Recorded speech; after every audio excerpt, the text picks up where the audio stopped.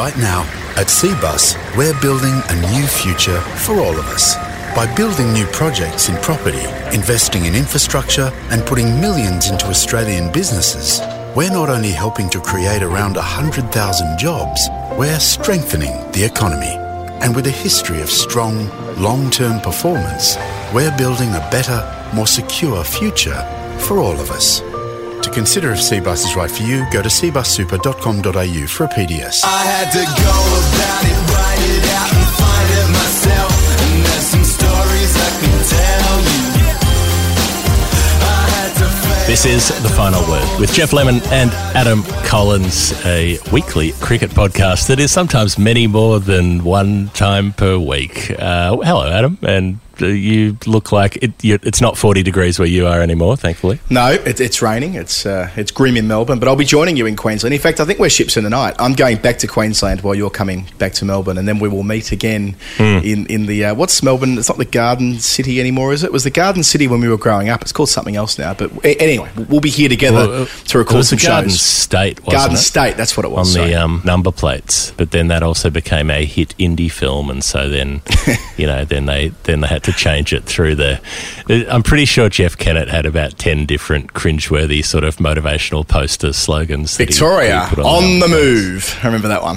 It was, on the move. The Place to Be was the other one. I think the Place to Be might have been a Braxy initiative. I quite like that one. But anyway. Okay. That's where we'll be together soon enough. But no, not 40 degrees in Melbourne today. Good. I am pleased to hear it. I'm also pleased that we've had an absolutely remarkable response the last week or so to our interview with Marcus Stoinis. Well, the credit for which has to go to him, but I don't think we've ever had a reaction like that to the number of people getting in touch to tell us really personal things, to tell us how the different ways they were moved by it, what it meant to them, how it helped them see things differently in their own lives, or have some sense of kinship in grief, or find some little moment of closure. There was a lot of really special messages over the last week. Yeah, there was. So I suppose there's two parts to this. There's the amazing outpouring of emotion from people who listened to it. As you say, a lot of people who'd lost parents prematurely and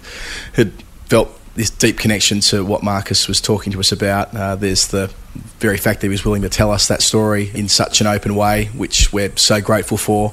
And then I suppose there's the sheer volume of human beings who listen to that program. We've had more people listen to that episode of the show than any ep in the history of The Final Word, and it's only been out for about 4 or 5 days at the time we're recording this, so that means more people listen to it than the final day at Headingley, the Leeds Miracle, than the Nasser Hussain interview, than the World Cup final even that night on the balcony there. So this is touching people and reaching people who don't normally listen to cricket podcasts, and I suppose that's reflective of the fact that it wasn't really a cricket conversation. So again, our enduring thanks to Marcus for being such a phenomenal guest and being able to not just tell the story of his dad, by the way, but another part of the interview that really cut through was the final stanza when he was talking about the idea of being a good man as distinct from being a good bloke. A number of people have written to us saying that young men across Australia and across the world, for that matter, should listen to that message, that it's more important to be a good man than to be seen as a good bloke. And the way he drew that distinction in a really quite eloquent way towards the end of the conversation.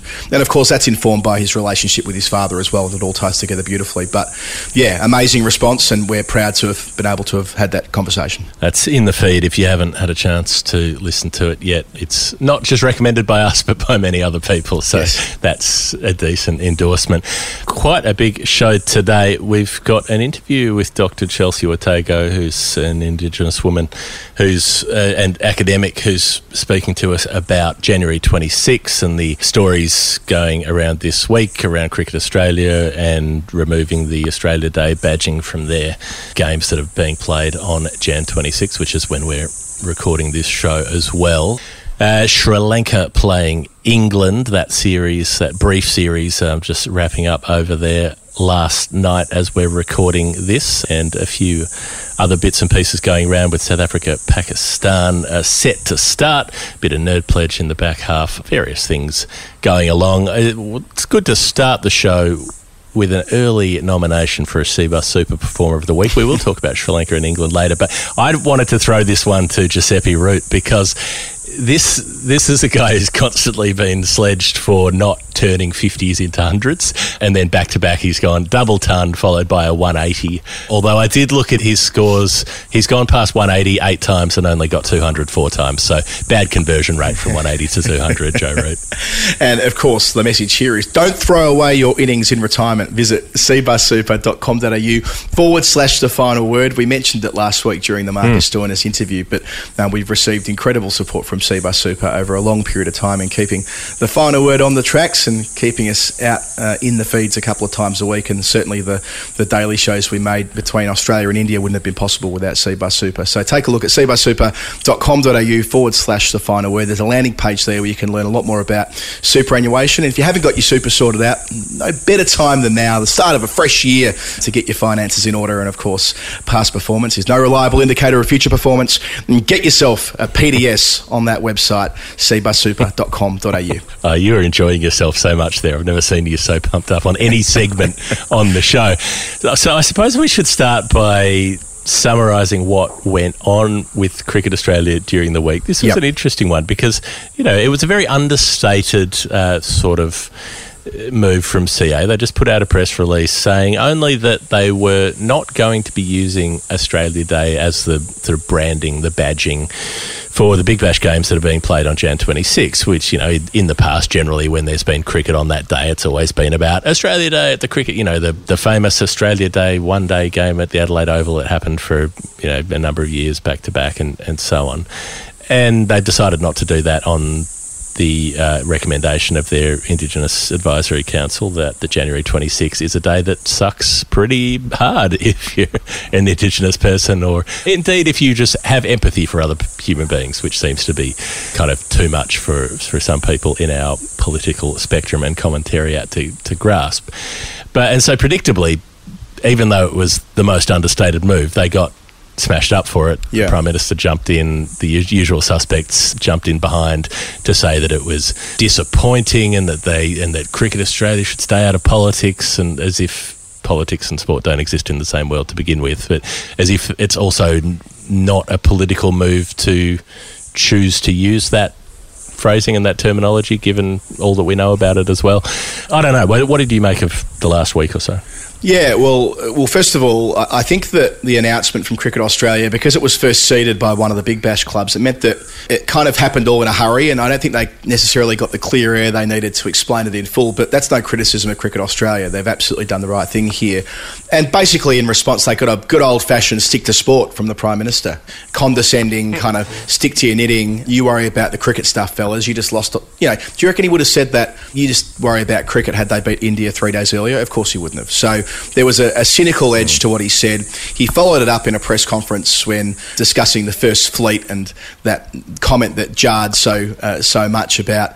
what did he say? That it was a pretty rough time for those on the First Fleet as well, or words to that effect. I believe it was... it wasn't a very flash day. It wasn't a very flash day. Yeah. So doing a bit of... your bit of your classic whataboutism meshed in there too. Yeah. And it was the same day that Margaret Court, it was announced, was receiving her AC. I mean, there was a lot going on here in the culture wars, just as the federal government like it, just as a particular breed of Conservative politician loves it. He would have been enamoured with the fact that Cricket Australia had made this decision, because it gave him the chance to talk to his base and, more still, kick along this idea that there are deep divisions in the community around this, and that suits him down to the ground. So politically, that was what was going on. Where I found it distressing, though, was that Dan Christian tried to engage with the PM on Twitter. So Dan Christian, he's been on the show, talked about the Reconciliation Action Plan with us probably this time last year, and he didn't, in a snarly way, not in a disrespectful way, he just engaged the Prime Minister to explain why what he had said in response to CA's announcement wasn't going to work for Indigenous people, not least himself. And the response to that was a total fucking pile-on. The Fash single went up in the sky and they came hunting Dan Christian on social media. We saw even members of the Senate, a Queensland numpty who's in the Senate for the LNP, he piled in on top of Dan Christian, which meant that he was in a position where he was almost apologising for his comments, which he doesn't need to do. Dan Christian is a strong, articulate Indigenous man who doesn't need to apologise for having a view view to people who are undermining his position as cynically and in such bad faith as they were. So that played out for a couple of days on social media, and so it has on Australia Day, as it's still called today, while the cricket's taking place in the Big Bash. But I must say, it was a fairly unflattering response to what I hoped at the time anyway would be received in the spirit that it had been announced. But for my part, I was expecting too much, I think. Yeah, well, it's the credibility of some of the people involved is non-existent when, you know, the centre that you're talking about is the bloke running conspiracy theories that the Bureau of Meteorology is involved in a massive international cover-up to pretend that climate change is happening. Like, this is someone whose ideas are out of their tree. And I also noted this as a fellow who got 1,176 votes at the last election. That's how many people voted for him, which is fewer votes than Dan Christian has made runs in the Big Bash. So in terms of credibility, it's not really there. So it's fine to turn around and tell Cricket Australia that they shouldn't be involving themselves in anything like this, but it's not fine to tell the lunatic members of your own party room who are saying that you should be injecting bleach or whatever it is to cure yourself of COVID. That's all good. That's a freedom of speech imperative as far as these people are concerned. And this had another layer as well. Mark Latham, for example, was then saying that Mel Jones should have to hand back her Australia Day honour from a couple of years ago because of the views that had been articulated around Margaret Court. And like, the whole thing got so muddied up. And by the end of it, I mean, again, Gideon Haigh put it best on Offsiders a couple of days ago. It was no more than right-wing trolling, what was going on late last week around the culture wars and around the 26th of January and around speaking to a certain group of Australians who they like to fire up at this time of year. And we shouldn't mistake ourselves by what was going on there. The framing of everything as a debate all the time is one of the great misnomers. There's never a debate. It's only ever about signalling, about firing up certain flares into the sky to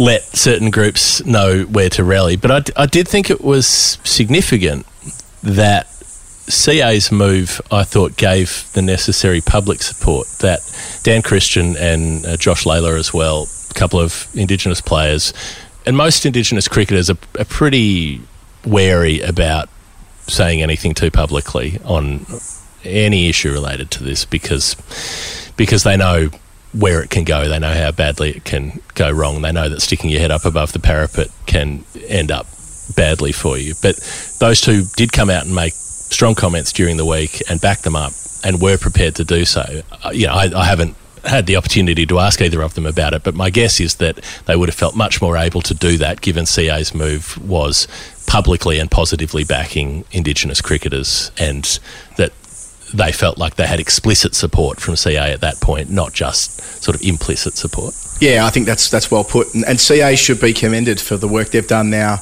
over a number of years. I mean, whether it's in participation, which has grown and swelled from, I think was it 20 years ago, there were 7,000 Indigenous Australians playing cricket. Now it's closer to 70,000. It's been a huge uptick, especially in recent summers. And, you know, the Reconciliation Action Plan, there's been two versions of that now.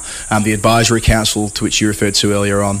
This is not a tokenistic exercise from CA. They are all in on this. There's a story that's going up shortly from Daniel Brediger and myself on Cricinfo discussing the fact that CA wanted the PM's 11 last year to be an all-Indigenous team, and unfortunately that didn't happen. But the very fact that they had that idea and that initiative to have an all-Indigenous side represent the PM's 11 is emblematic, I think, of where CA are at the moment. And look, they've not been without criticism. We've had conversations about Cricket Australia in recent weeks and some of the comments that Chelsea makes with us later on about some of the more tokenistic elements of this. But on the whole, they are now out there and making public statements routinely, and that can only be for the long-term betterment of Indigenous Australians who want to be involved with cricket. Yeah, well, I think we should move on to that now. I appreciate there may be people listening to the show who don't really share the view that we have and who look at this and say, well, you know, what's the big deal about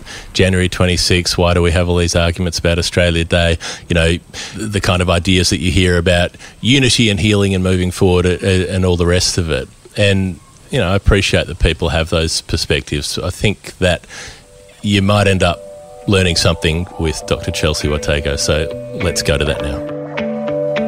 Hi, I'm Ebony Rainford Brent, and you're listening to The Final Word with Adam Collins and Geoff Lemon.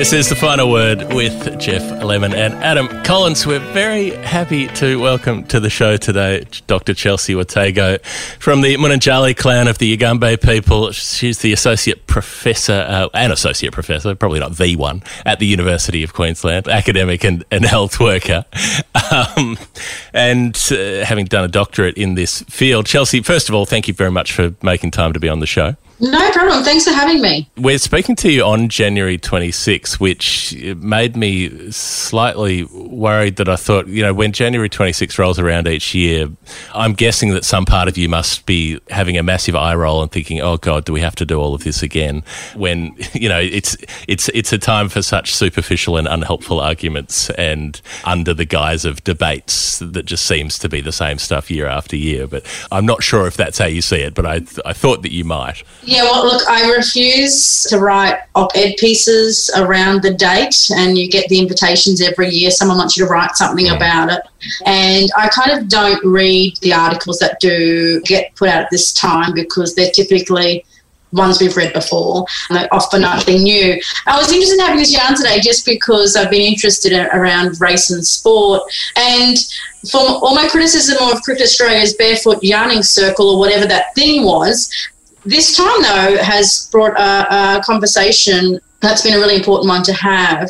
And in terms of the match today not being called the Australia Day match and the Prime Minister's response and then the subsequent response to that. So that really interested me, that conversation and what's going on there. And I'm interested in talking about settler colonialism because we have to deal with it every day, but I'm interested more in conversations that take us somewhere and make us think differently rather than same old articles for clickbait every year. Yeah, that was the initial jumping off point that made us think that we wanted to speak to you about this this interesting situation where Cricket Australia have an Indigenous advisory body now who advised that using the term Australia Day in a celebratory way wasn't appropriate, given that I suppose some of our listeners are overseas and might not know the background to this story. 26th of January gets celebrated as Australia Day, but it's also that's because it's the anniversary of the date of white arrival in Australia, which means it's also the anniversary of the date of Indigenous dispossession and genocide, the start of that process that goes on to this day. So the idea of using it as a celebratory occasion seems pretty epically tone deaf to people who are willing to actually listen to that side of the argument. But it's a curious thing that Cricket Australia made this move, which was a very low key move, and you often, I'm sure, you've had this plenty of times, that the sort of tone policing in the debates that says that if you want to achieve something, you can't be too pushy about it or too aggressive, and you have to go about it in the right way and all that sort of stuff. Well, this CA move was very, very low key. They just put out a press release and said, we won't be specifically using this term in marketing, was about all that it amounted to. And yet that's still copped a backlash. That still got the Prime Minister specifically saying that Cricket Australia should be staying out of politics, which is curious given he's been very keen to be involved with cricket as a political tool when it's been useful. So that's the situation for those people who don't know. And yeah, I'm wondering how you read it as it unfolded over the last week or so. Yeah. Look, I have to make a few disclaimers, actually. One is I don't watch cricket. I played it on Christmas Day as a kid growing up.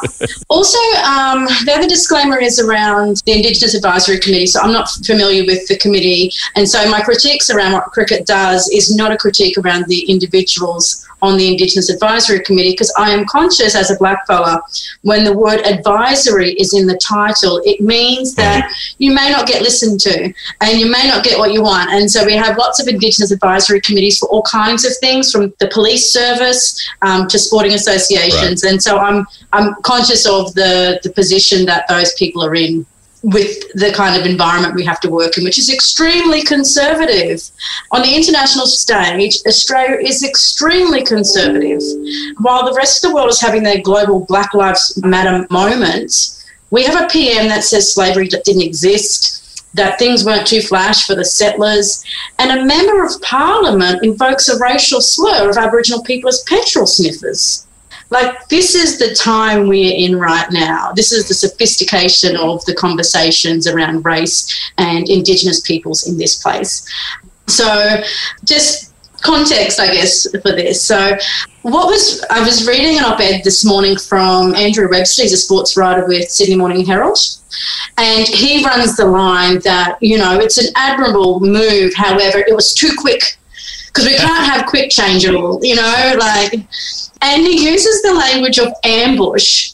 The settlers were ambushed by this move. I mean, blackfellas right now are talking like, really? Ambush is the language you would use to describe renaming an event. And it's still January 26th. It's still on the day.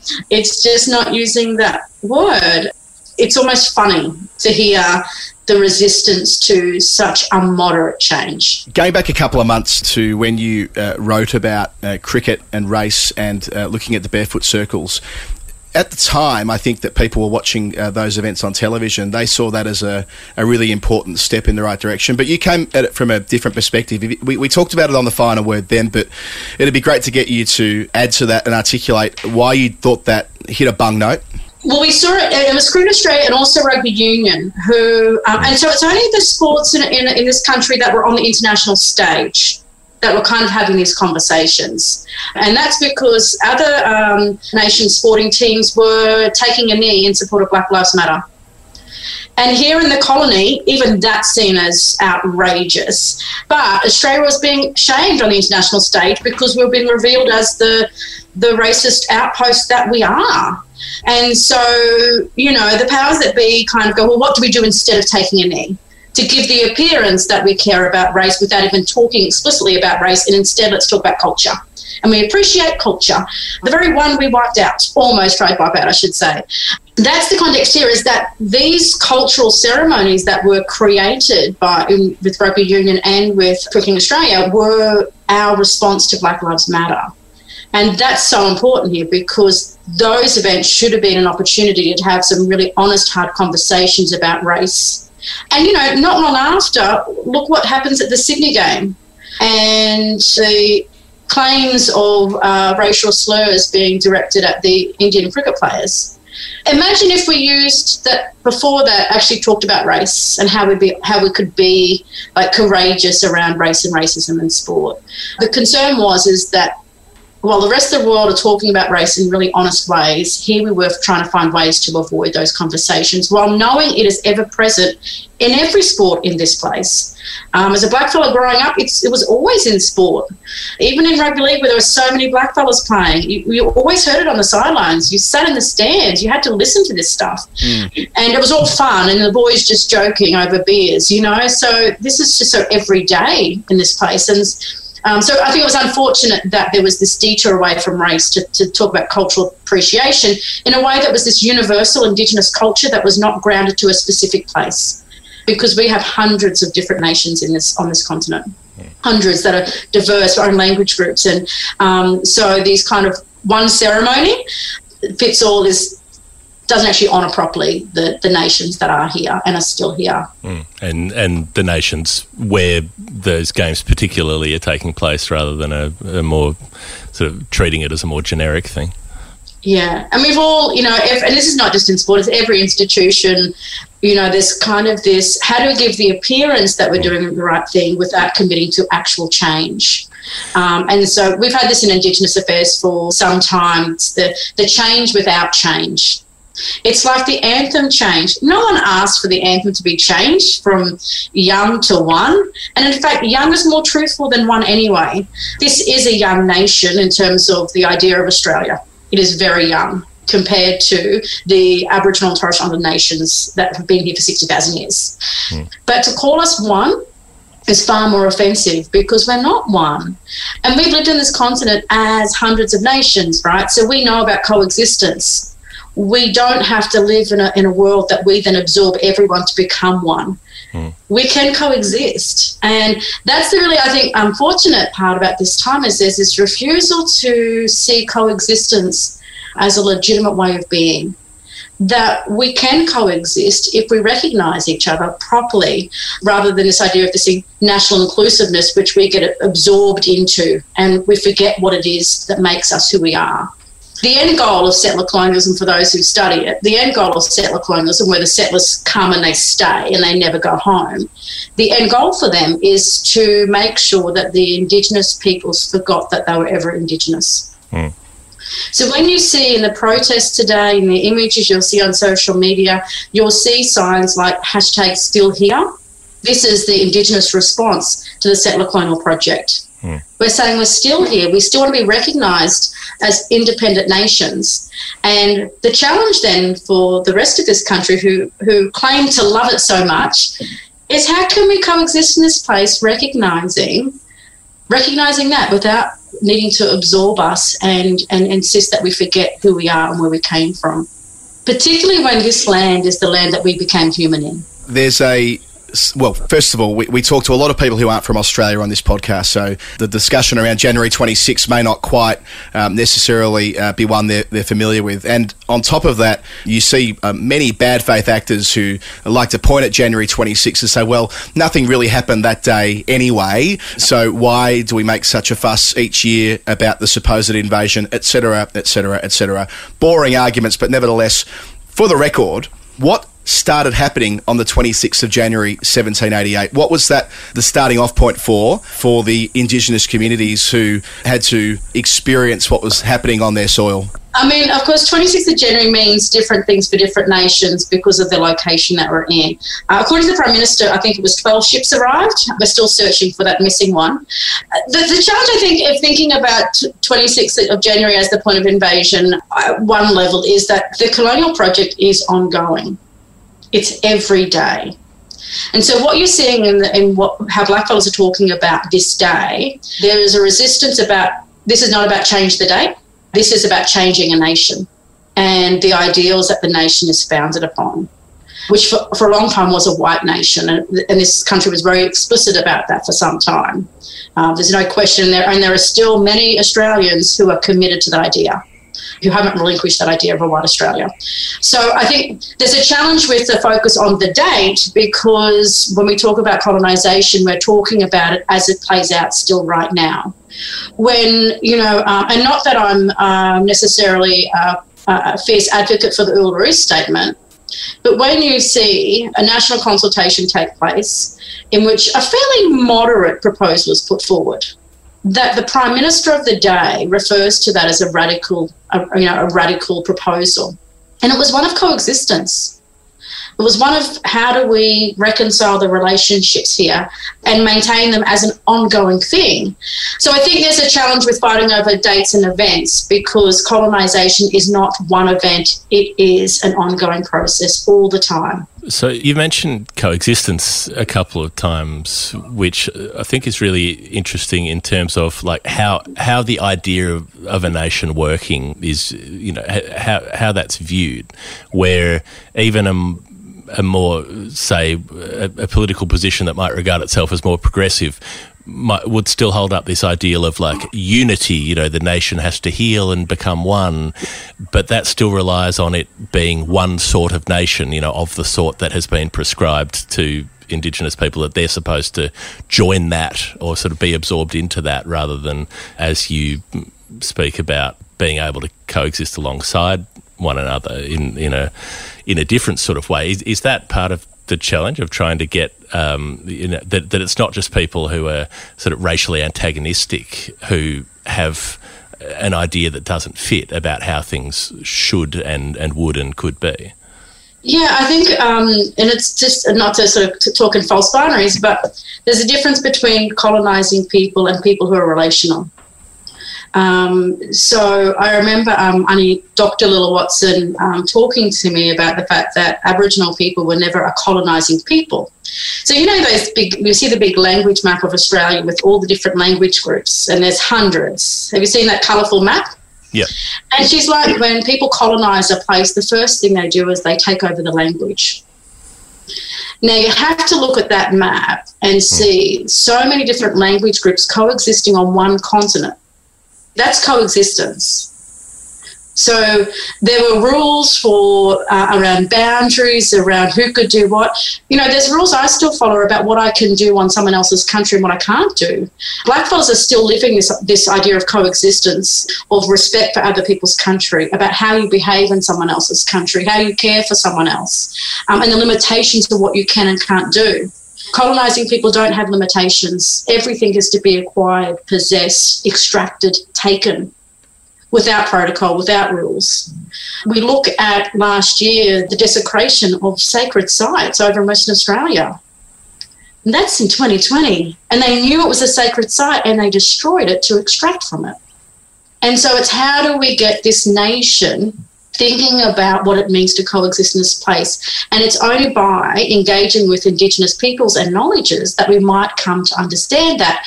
But if you are committed to the idea that Aboriginal people are racially inferior, then you'll refuse to learn anything from us. And this is why we need to talk about race in as much as we talk about culture. And so there's this idea of thinking of us as quaint, exotic that sit over there and are brought out during Invasion Day or NAIDOC Week, as opposed to maybe there's ways of knowing, being and doing this place that we could offer this nation in order to make it better. And so it's changing that relationship. And we're still a long way to come, particularly with the kind of leadership we have here, where the PM refuses to denounce one of his own members of his party, referring to us as petrol sniffers. And look, when you're talking about such a broad and complex need for, I guess, a change in the way that a society operates, and certainly how different parts of it relate to one another, it seems to me that things like bickering about January 26 and whatever it is, the sniping and so on that goes on, all of that feels completely useless in that context, because it's like getting people distracted by the easiest thing to think about. Should you change this date or not, as opposed to here is the far more complex thing that we have to grapple with. And which we're still refusing to grapple with. We're still refusing to kind of think about how we have a relationship with each other. And I always find it interesting, so particularly in the sporting arena, everyone loves New Zealand. And the fact that they have the haka, and it's like, look, they're proud of their Indigenous peoples and we should have something like that. And they've all kind of wanted to have that thing. And it's like, well, they've got a treaty. Like, there's a reason why it's different. And not that their treaty is perfect, but they have some sort of mechanism that where parties agree that needs to be negotiated. And so it's funny, I find it funny, look to other countries and go, we want that. But it's like, oh, hang on, but that means you've got to do the work too. You can't just take the dance without doing the work. And we're not going anywhere. Blackfellas aren't going anywhere. And there's no sense of ever forgetting who we are and where we come from. I grew up in a household where my father routinely said, never forget who you are and where you come from. And my kids live in a house where they're told that. So we're not going anywhere. So why not sit and have these conversations in a meaningful way? Not just at kitchen tables, but in the floors of Parliament. Why can't we have these genuine conversations? I mean, I have yet to hear a blackfella say, go back to where you came from or fuck off, we're full. Yet to hear that. We're asking for coexistence. It really isn't all that radical. In fact, it's quite generous. That's the position we're working from. What's your perspective on the tenor of this conversation over perhaps the last quarter of a century? I mean, often there's been reflections upon the Keating government, for example, the Redfern speech, etc., as a reference point, as a point in time when these conversations were being had, when the argument was being advanced, and whether it's regressed or whether it's not regressed, whether society has actually kept up pace and that there's these higher profile moments where leaders haven't stepped up to the mark, but on the whole, we're trending in the right direction. Where do you come at this from? Look, I mean, I think the Howard era is particularly devastating, and this coincides with Hanson. So I'm in high school during Keating. Yep. Coming out of senior high school, we're entering into Howard. Hanson, I remember her maiden speech to Parliament, and I remember the turn. I remember as a young adult in uni just constantly people suddenly had their racism had a place to breathe more freely than what it had before. the abolishment of ADSIC, which saw the closing down of a whole lot of community organisations that were doing really important work. And now we have the era of new paternalism in Indigenous affairs and Closing the Gap, which has a decade-long record of failure, yet we're still committing to it. We are in extremely conservative times, and even our Indigenous voices, from Indigenous media to our peak bodies who are funded by this conservative government, are being silenced through that. And so I've been really disappointed that the peaks have signed up to, say, the Closing the Gap Agreement refresh, and the way in which even Indigenous media representing some of these conversations in very conservative ways. This is a really challenging time. At the same time, what's been exciting has been the Black resistance. I remember marching on 26th of January, it was hundreds of people in Brisbane, if that. So we've seen this rise in a very conservative politics, and it's certainly been very challenging for Indigenous communities and Indigenous affairs more broadly. But at the same time, the refusal of blackfellas to accept that, and the activism. I mean, the crowds we see now on 26th of January, where we're seeing bigger turnouts at walking across a bridge in Brisbane than we do at South Bank at the beach. That has come through years of Black resistance and leadership and persistence. And each year those crowds build. And so there's something beautiful about Black resistance, even in the most conservative and most challenging times, because that's when it happens, of course. So we clearly see a movement around particularly Invasion Day and whether it's celebrated. The polls are suggesting that increasingly people aren't celebrating the event and feel a bit embarrassed to celebrate it. So there has been a change, certainly I can see in my brief lifetime. But we are in a very conservative time politically, and I think that people here are very complacent and don't realise how bad it is. We love to look to Trump and look overseas and look at the terrible things that are said over there because we can see it. But for some reason, we can't see it in our own backyard in the same kind of way.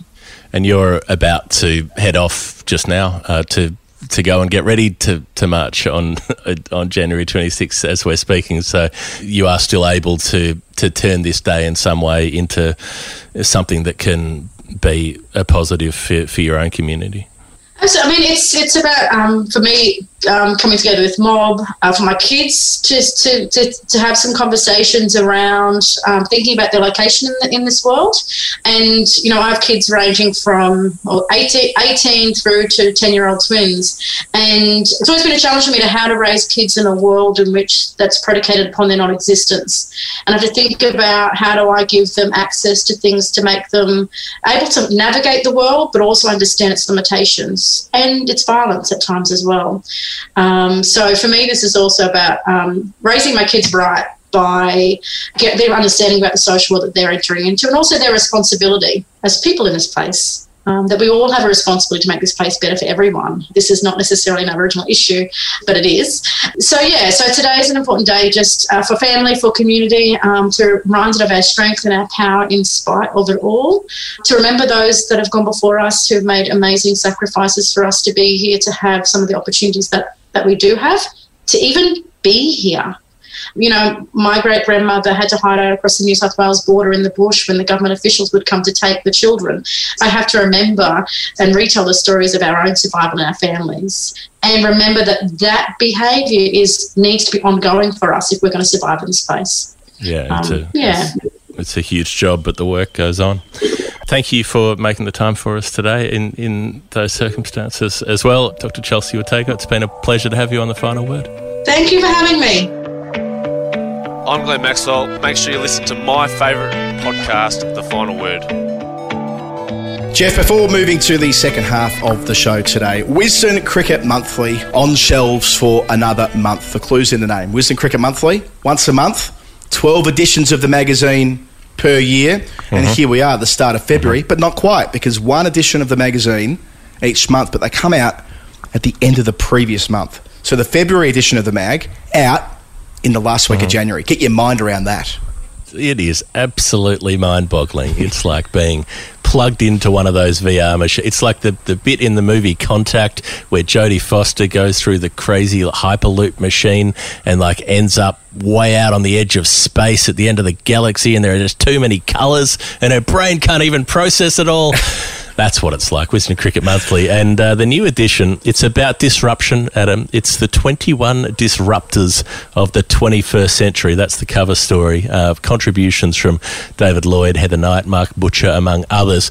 And one of the profiles, the major profile really, is on the World Cup winning captain Owen Morgan, who talks to Joe Harmon about shaking up English cricket, the staid and conservative ranks of English cricket. And in came a bright-eyed Irishman to turn things on their heads. And that's exactly what he did.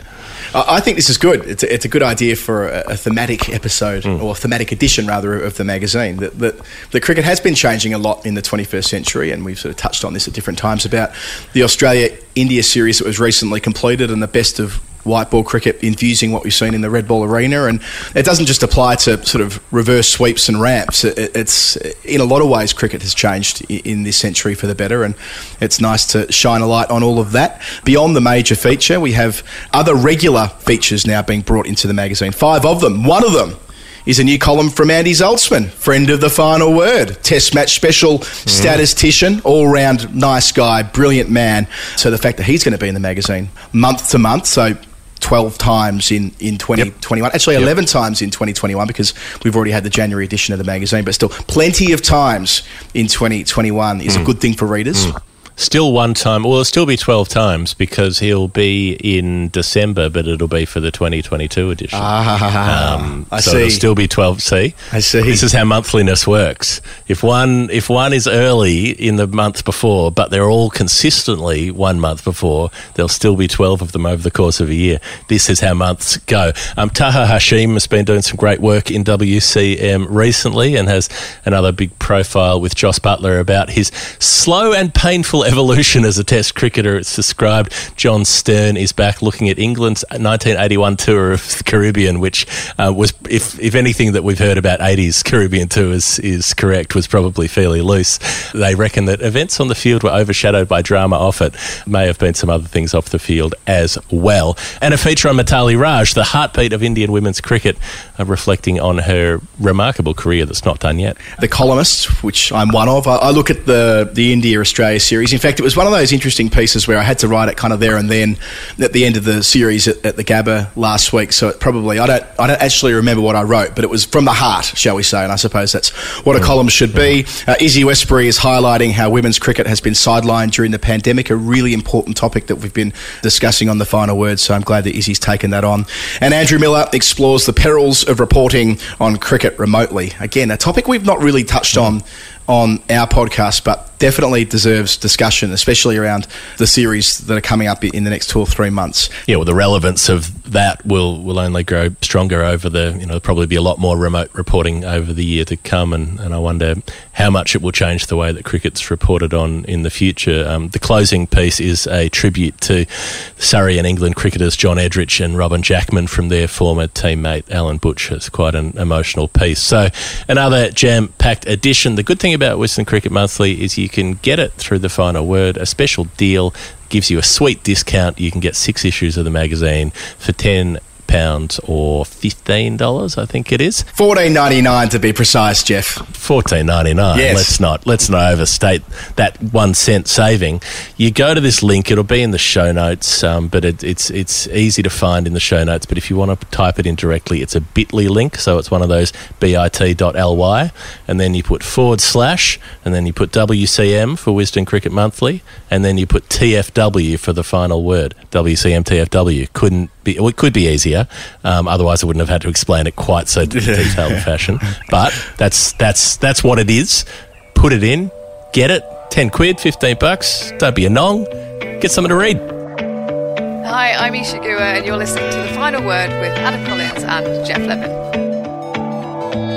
This is The Final Word with Jeff Lemon and Adam Collins. Thank you to our guest before the break, Dr. Chelsea Watego, who made time for us on January 26th, which is a big ask for someone who has a lot of work to do on that day and had to wrangle various members of her family to get down to the march in Brisbane and all the rest of it. And just such a refreshing perspective to hear about it without the kind of cynical filter bullshit of newspaper op-ed writers and the sort of endless circularity of the conversation as it's sort of framed, that you just feel like you're eating the same stale toast over and over again.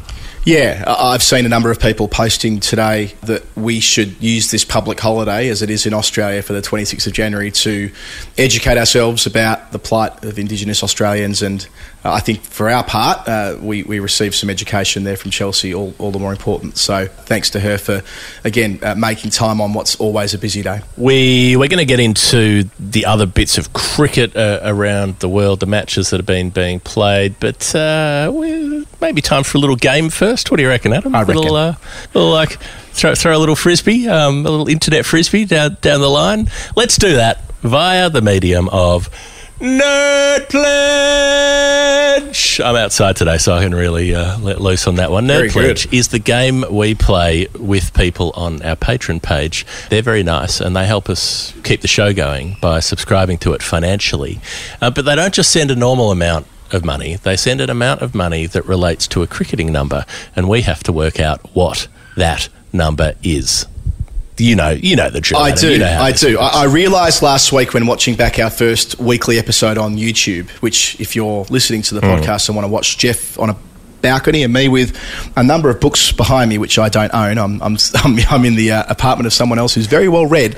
But are you going to get on that Twitter account with like the bookcases that just has pictures of people with bookcases in their background on Zoom calls? If I was lucky enough to get a Guernsey on the back of being in front of someone else's bookcase, I'd feel quite guilty, but possibly. But no, last week it became apparent to me that other people picked up on us looking at our screens very closely when going through Nerd Pledge. Yes, we do our research beforehand. No, we don't do this off the top of our heads, which, is probably obvious, but this gives away the magic. It would be frankly insane. Okay, we do some bits off the top of our heads when we see the number and we know what it is.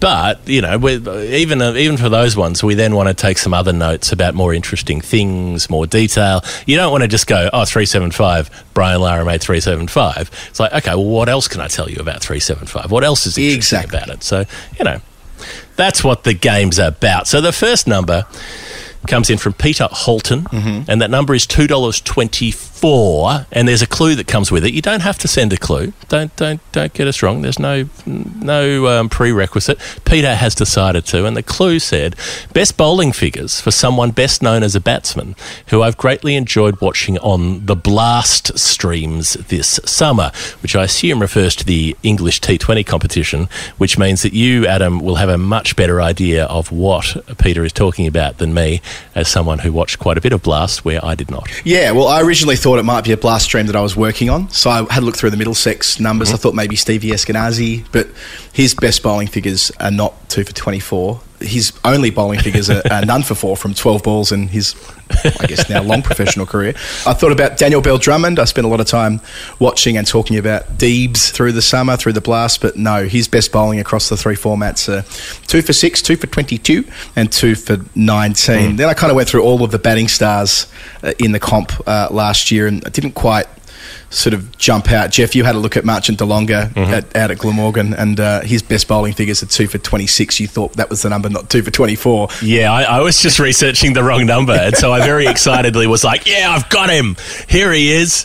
It was not Marchant de Longa. Yeah, well, he did play in the Quarantine Cup winning team last year, which was, I think Daniel Norcross and I commentated the final where Glamorgan won the trophy, as it were. I think I was referring to it being as proud as the moment when they won the county championship back in 1948. Not sure whether that was appreciated by Glamorgan fans, but that's what we were doing in lockdown. So that wasn't him. But in the end, Jeff, you got it. You nailed it. I think I did in the end. Look, I did. I think I did it via a circuitous route because initially, I was looking at professional T20 domestic figures, and then I was looking at internationals of other formats, then I was looking at tests and I couldn't find anything there. Doug Walter's best figures in one-day international cricket were 2 for 24. The great partnership breaker.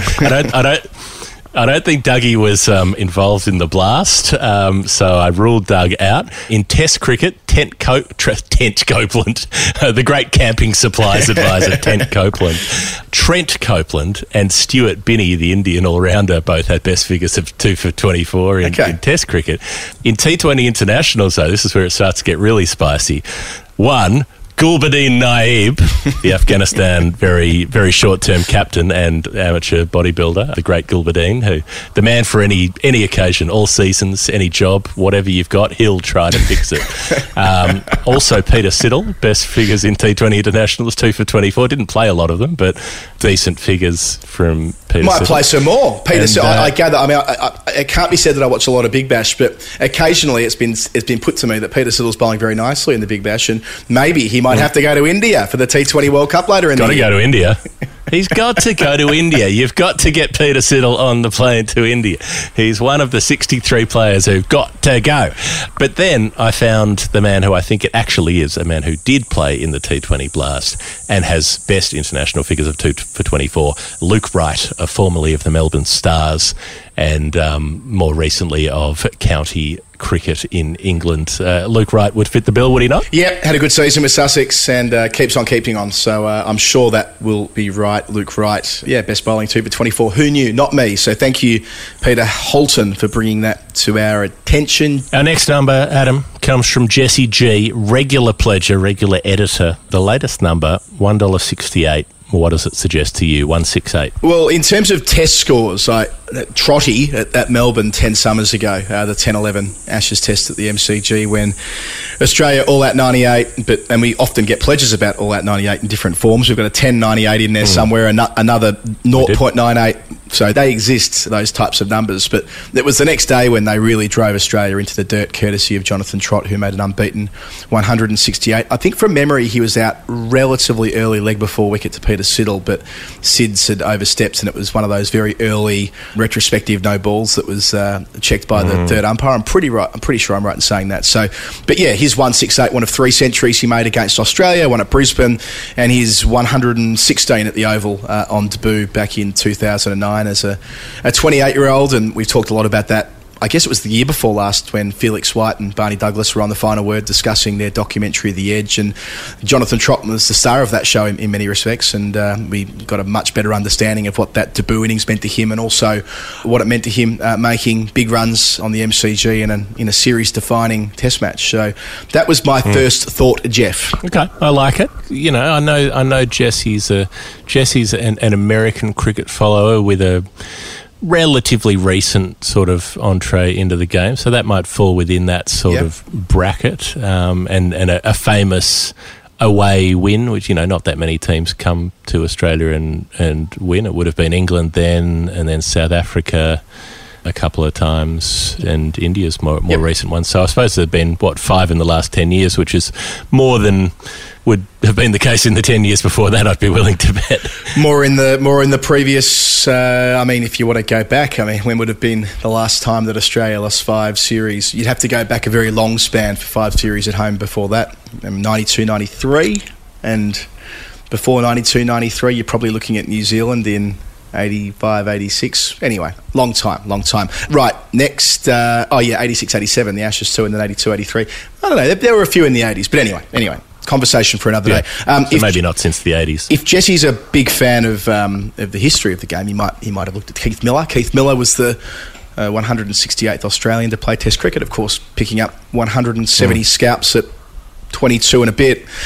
7 Test hundreds, averaged 35, played 50 games for St Kilda before the war, and just at the start of the war as well, I think, played footy for Victoria. The great all-rounder, as he was known across the board, really, and one of the, I suppose, most well-known Australian cricketers in England as well for his exploits in 1948 and beyond. So if it's potentially Jesse going back and looking at some of the more high-profile players from the history of the game, that might have led into Keith Miller. Did Keith Miller get a gig on The Crown, on the Netflix series The Crown? Keith Miller have a cameo? He didn't, but I mean, I suppose in, I'm not sure which tour that was alleged to have taken place, where he made acquaintance with Princess Margaret. Was it?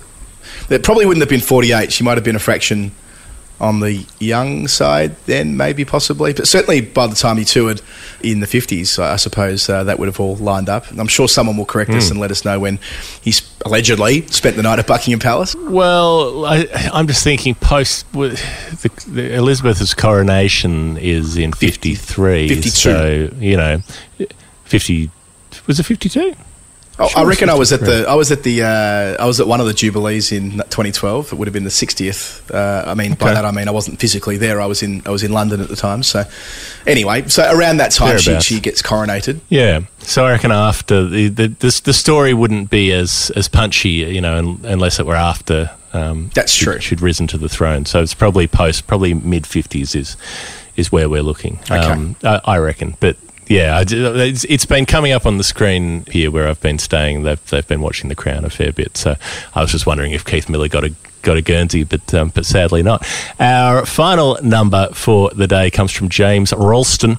The number is $1.22. There's a clue for this one as well. James says, refers to the most amazing innings I have seen live at Adelaide Oval in the last 10 years, which at this point you're thinking, well, this is a moral, we're going to get this in 4 seconds. But, says James, the innings was not 122.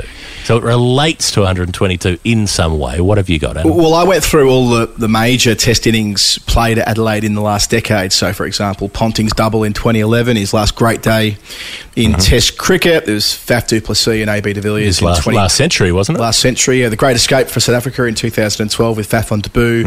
Haddon and Clark in 2013. Warner, Smith and Clark in that famous Test match in 2014. I suppose there'd be Virat Kohli twin tons into that too.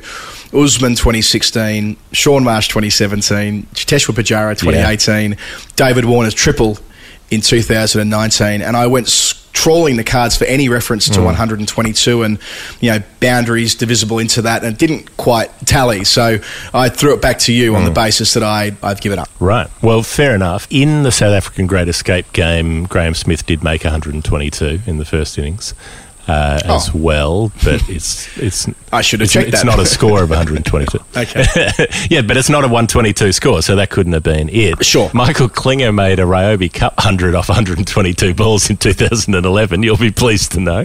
He should still be playing for Australia. Remember that when we first started making the podcast in 2015? That was, before our selection concerns about Glenn Maxwell, there were the selection concerns about Michael Klinger. But anyway, we moved on. Klinger must play, hashtag. But he did at least get those couple of games for Australia in the T20 format.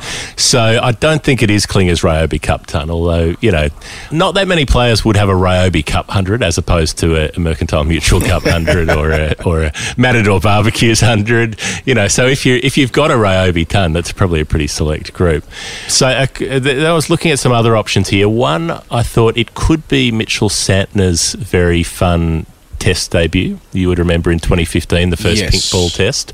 Mitchell Santner came in. He made 30-odd in the first innings and looked enterprising. Came up the order to number 6 in the second innings and made 45. I think he top scored. Hit that big 6 over mid-wicket, used his feet, carved some boundaries through backward point, looked the goods. Looked like a lot of fun. Batted through 5 partnerships and got New Zealand up to that lead of 170 or so that came quite close to winning them the match. They only lost... Australia was 7 wickets down, I think, or 7 or 8 down when they chased them. Yep. So that Mitchell Santner innings took 122 minutes. So there's that. You would remember that knock quite fondly, I imagine. I think he hit a 6 over point as well. Maybe that was in the first innings. But, certainly when we were watching him then as a 21-year-old, we're like, this guy's going to be here quite a lot in Australia, and looking forward to watching his career. And I suppose he will be in white ball cricket. I don't know when he'll get the next chance to visit as a Test player. He came last year, and I don't know whether Mitchell Santner would be seen as a player fulfilling his potential as yet, but he's definitely very important to their white ball hopes, and I suppose there's a chance he'll be part of that 2 Test match tour to England that we'll talk about in a little bit. Maybe just starting to fulfil that potential in Test cricket. I think that him with the ball closing out that Test against Pakistan recently... That's true. Is quite a big moment. Yeah. That's sort of him doing the job in Test cricket, maybe for the first time being the influential player in that moment. So there was that in 122 minutes. Another little flight of fancy I had was I thought maybe if I'm looking at it not as 122 but as 1-2-2. 1-2-2. That's the way that David Warner scores runs these days. Not a lot of boundaries. Picks up singles, picks up doubles. Singles, doubles, singles, doubles. And when he made that triple a couple of years ago, he made, 150 odd of the runs, 160 odd of the runs in boundaries, which means he made 173 of the runs by running up and down the pitch, ones, twos and threes. So I calculated that's 3,806 yards minimum, meaning 3.48 kilometres that he did just between the wickets. That's not quite as far as I would think. I would have thought that you would do more than 3.4 kilometres if you're batting for that long. When you hear that outfielders in a one-day international can do 10 kilometres on the rope. If you're Chris Wokes or Glenn Maxwell riding a boundary, that it can be a 10k jaunt across 50 overs. I'm kind of surprised that Warner only did 3.4 k's, given he would do that in about 12 minutes if you put him on the tan track. Yeah, well, I mean, a batsman would do a lot more than that if you had the device on them, because they'd be backing up every ball. That's they'd true. be, coming up and getting back into the crease. They'd be advancing down the wicket. They'd be setting off for runs and turning back. There'd be a lot of extras, but that's just purely on the 22 yards between the running creases, minimum 3.48 k's. But it's probably not 1-2-2 in that sense. What it probably is another David Warner number. In 2019, David Warner made an even 100 against Sri Lanka in a T20 game, one of those late season white ball games that got him the Allan Border medal ahead of Steve Smith, because he kept being best on ground in every T20 match that Australia played. His opening stand with Aaron Finch was 122. They made that inside 11 overs, so 65 balls. They had 122 on the board for the opening partnership. And Warner went on to make 100, and that, I'm going to bet you, is the number from James Ralston, referring to the most amazing innings he has seen live. That stands to reason. Well deduced, Jeff, and thank you, James, for an excellent clue. Also, thanks again to Jesse G and to Peter Holton for being part of it. Patreon.com/The Final Word. We mentioned the Marcus Stoinis interview off the top today, which was awesome. Also lovely the fact that a number of people then joined our Patreon page and made comments on there about how the reason why they got on board was listening to our chat with Marcus. So if you want to be part of what we're doing and contribute to helping us make more and more of what we're doing in 2021, patreon.com/The Final Word. Submit a nerd pledge. And if you don't want to submit a nerd pledge, you can submit a Julio pledge. And if you don't know what that means, listen to Storytime 31, which was out last weekend. A Julio pledge, in short, is where you give us a round number as opposed to a cricket-related number. We're there for all types. Anyone that wants to, any type of story. Anytime you want to be involved, we can find a way to do it. So, at the end of Nerd Pledge, Sri Lanka, England, quite an entertaining series in its way, this one. There were moments where it looked like this was going to be a walkover, and then it ended up not being. We had some people chipping us for saying that England had a nervous end to the first test match, but they lost 3 wickets for about 2 runs with about 15 on the board. So even though they were chasing 70 odd, it was nervous at that point. There was a chance that England could have lost that first test. And then the second test, the Sri Lankan collapse didn't come until their second innings. So there were a couple of strong first innings put up, Sri Lanka getting up to a big lead with another Angelo Matthews ton, and then Joe Root having to really dig deep, 2 games in a row to make that 180 and dig England out of what could have ended up being a fair bit of trouble, and then England bouncing back to bowl out Sri Lanka cheaply and managing to chase the target 4 wickets down, I think it was, in the end. So a series where a lot went on.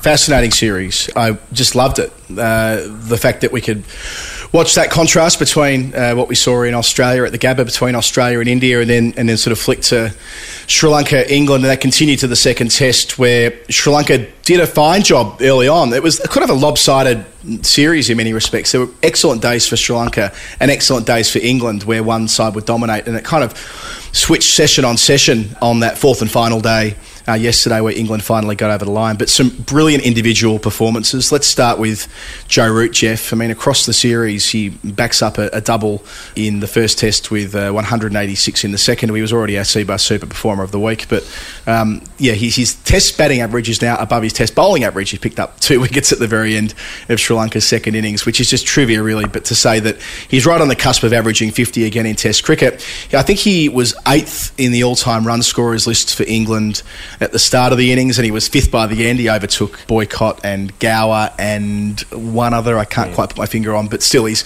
sort of motoring on through, and all things being equal, given the volume of Test cricket that England will play in 2021, he'll only have Alistair Cook ahead of him, with Graham Gooch currently second on 8,900. He should have him in his back pocket before the end of 2021. So that's the individual stuff. But Root, from a stylistic perspective, the way that he was so readily able to not only dance and sweep and shots that we're used to in, I suppose, spinning conditions, but the reverse sweep, the switch hits he was playing, it really was an utter joy, and he never looked remotely in danger. I mean, as far as I'm aware, I'm pretty sure it was chanceless, really. And it was a different game when he was facing the spinners too. He never looked like he was going to get himself in strife compared to his colleagues who had trouble throughout the Test match with the ball turning out of the rough and puffing out of the dust. So, not puffing out of the dust, but balls puffing with dust, and thus hard to pick up and hard to play, especially in that second innings. So puff, puff, puff, and puff, puff, puff in the dust, puff in the dust. So I just think that the Root performance was just one of the all-time great innings I've seen in Sri Lanka, given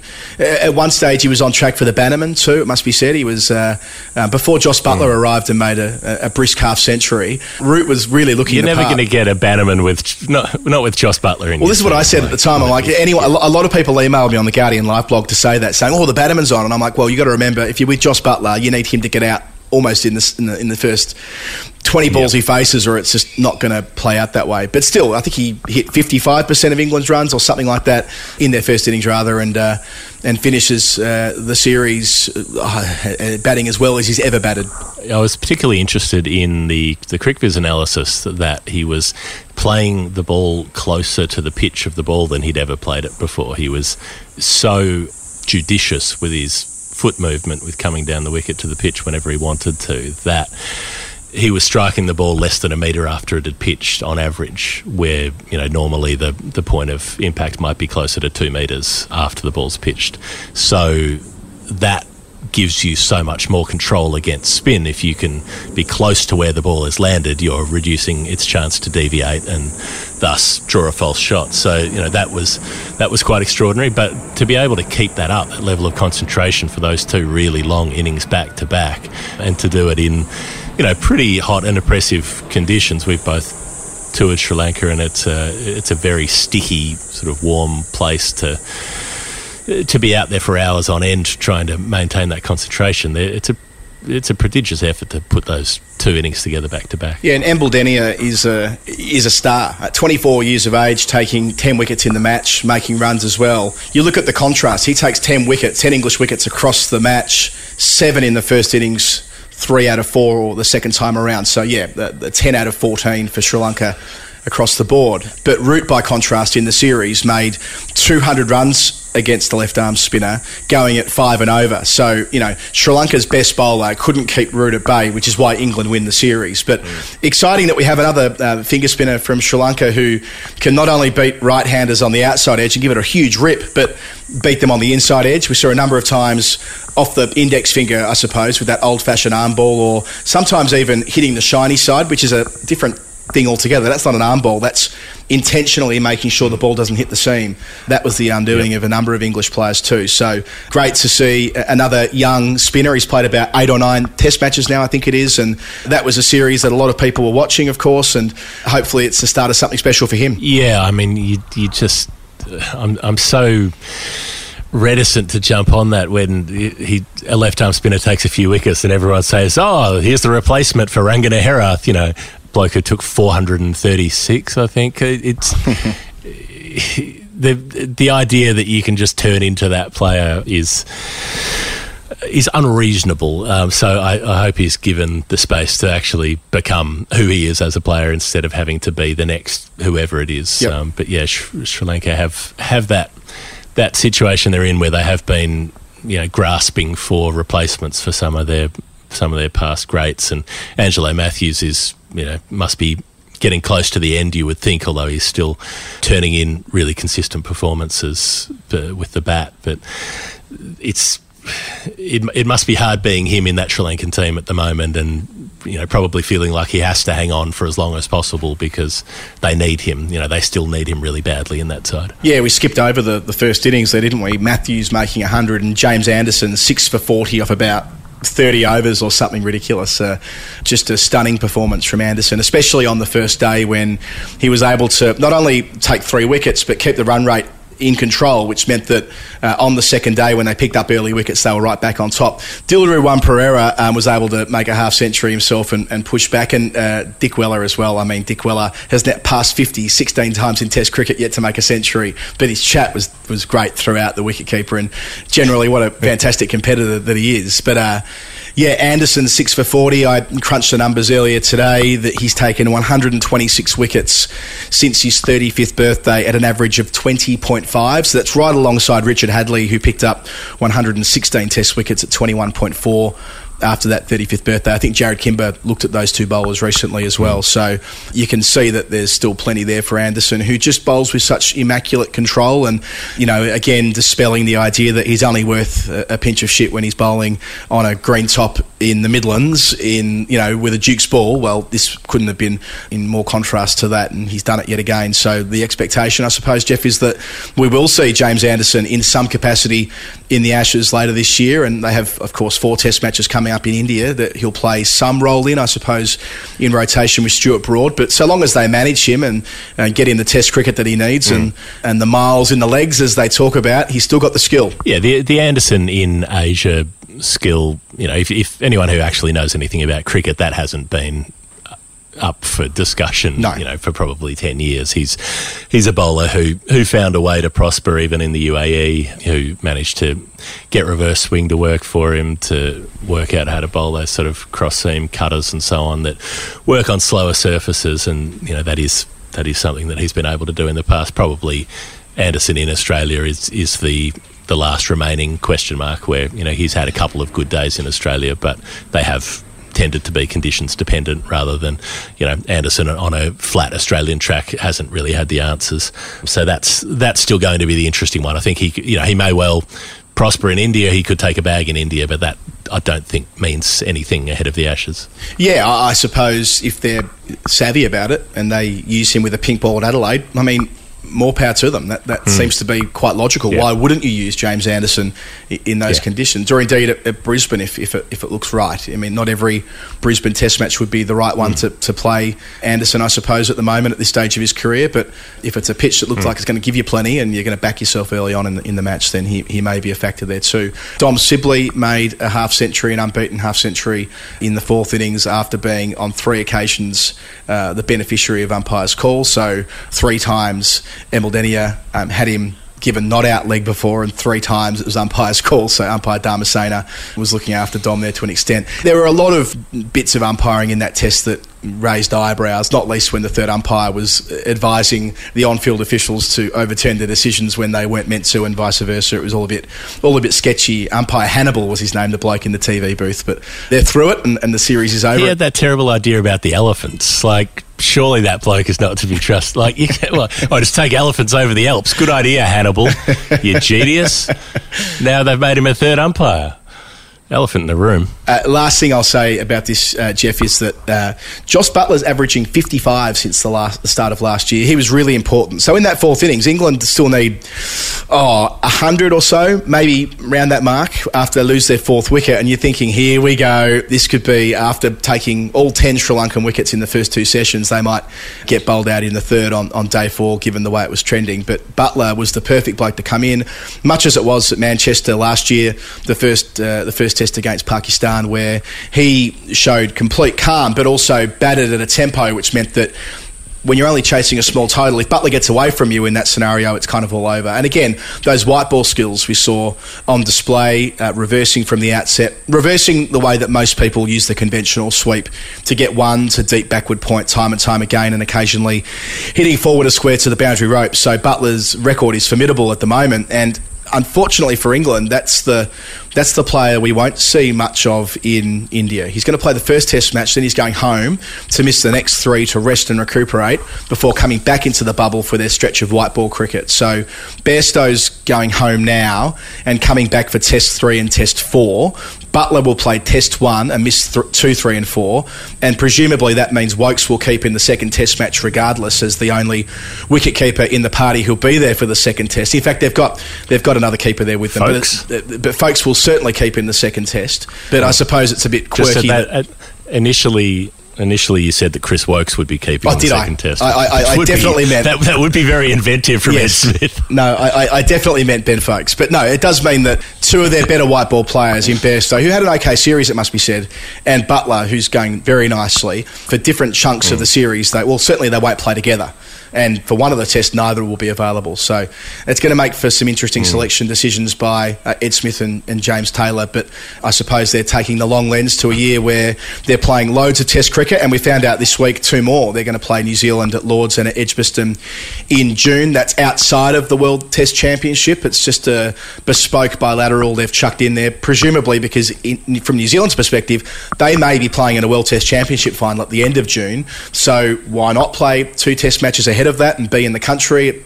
Better that than playing a couple of first-class fixtures, I suppose. And from England's perspective, or their broadcasters, 2 more home Test matches means in some way making up for the lost revenue from 2020 when everything was a lot different. So I suppose good for all of us as Test cricket lovers that we'll get to see England and New Zealand for the first time since 2015 when they played a pulsating 2-match affair before Australia arrived. So that's good news. 4 more days. 4 more days. That's what we want. Right, so England on their way to India shortly. The World Test Championship. Yes. Implications interesting. So because of that, it's kind of bold by New Zealand to say, well, we'll schedule this anyway, in case we make it, because it's not putting a lot of faith in Australia to go and whitewash South Africa, I'll put it that way. Well, there's a few different implications here, using that word again. So New Zealand are so well placed not playing again. They're going to finish at 70%. So just going through it before, if England win 2-1 in India, they'll potentially make the final because it'll mean they've overtaken India, and that'll mean Australia need to win at least 2-0 with a draw or 3-0 to be sure. But there's a scenario where New Zealand play England. There's a scenario where England play Australia, conceivably. It would require Australia to win 2 or 3-0, actually 3-0 I think it is, to go above 70% and overtake New Zealand, whilst England need to beat India 3-0 and have 1 draw 2. Unlikely, but they could still play each other. From India's perspective, they need to win 2-1 to make sure they stay above New Zealand. I think 2-1 might actually drop them beneath New Zealand but above England. So I suppose the point I'm making here is that in the 2 remaining series, in the 7 remaining Test matches, there's about 7 combinations who might play at Lords, which I think's it's a tick for the WTC. Isn't that kind of what we wanted? And I know that's easy to take the piss at the moment, given it's being done by percentage. It's complicated. The points are all over the place, and there's a lack of consistency with how they've allocated points. But if you kind of step back from that and just evaluate it on the basis that we've got 7 tests to go, 4 teams very much in it, and any combination can play anyone, hey, I think that's a good thing. And I suppose it'll mean we'll be watching those 2 series even more closely than we otherwise would be, because they'll have a direct effect on who plays at Lords. Yeah, I'm loving this. It's like the point about 2 weeks into the Football World Cup where everyone's just become an expert on every global football team, and they're all talking about all of the scenarios. If Iran can get a draw against South Korea, then they'll go ahead on goal difference and they'll be into the quarters for this and that. The piece of really good news we have as the reintroduction of international cricket to Pakistan continues. South Africa heading back to Pakistan. First time in 13 years and 10 months, which is the lifespan of many a good dog. Speaking of elephants earlier, Babar is back and will be captaining the side. Babar Azam, Kaisa Rabada back in the Test team for South Africa. Good news for them. It's been a strange 12 months or so since KJ Rabada played a Test match, and it's going ahead. There will be Test cricket in Pakistan against South Africa. Happy days. Yeah, consecutive days we're having Test cricket from the subcontinent, so it would have been clashing. This would have been the final day of England and Sri Lanka, but Pakistan and South Africa get that clear air. And this is in the World Test Championship as well, I should add. It's just that Pakistan and South Africa, and subsequently Bangladesh and the West Indies, I think, is the other series taking place, and then Sri Lanka and the West Indies, if I've got all that in a straight line. But none of those teams can make it. So when I said before, there's 7 Test matches left. There's 7 tests as far as the final is concerned. But yes, we're not going to make it to the final. 13 years and 10 months, and the last time they played it was at Karachi as well. Great stuff, all this. This was Telford Vice was making the point in his preview for CricBuzz that so much has changed in cricket across that span of time. Think of it this way. T20 cricket was 4 years old the last time that these teams played a test match in Pakistan, and now T20 cricket, well, we know how it influences everything in international cricket. So I suppose great news for fans of Pakistan and South Africa and England. They'll get to watch this series on Sky Cricket. That's been the rights have been picked up. Unfortunately, that won't be the case in Australia. I think it's worth noting that the Sri Lanka-England series, the only way to watch it legally was via a betting app, which is bad news. If this is the way this is going, if we're going to be watching betting companies literally buy the rights and force you to their platforms. I think with Sportsbet last week, you needed to have made a bet in the previous 24 hours or have a certain amount of money in their account, one or the other. But that's not great. If that's the price of entry to our sport, then there's a misalignment there. So I'm not sure what happens next on this front, but what I do know is that we won't be able to watch Pakistan and South Africa in Australia unless we've... I'm not even sure. I'm not sure whether that betting company have got the rights to this, but it's unfortunately not going to be on television. Yeah, you can only watch the footy if you have a plunge on who's going to kick the first sausage roll. Oh, gross. It's a slippery slope, isn't it? Gross.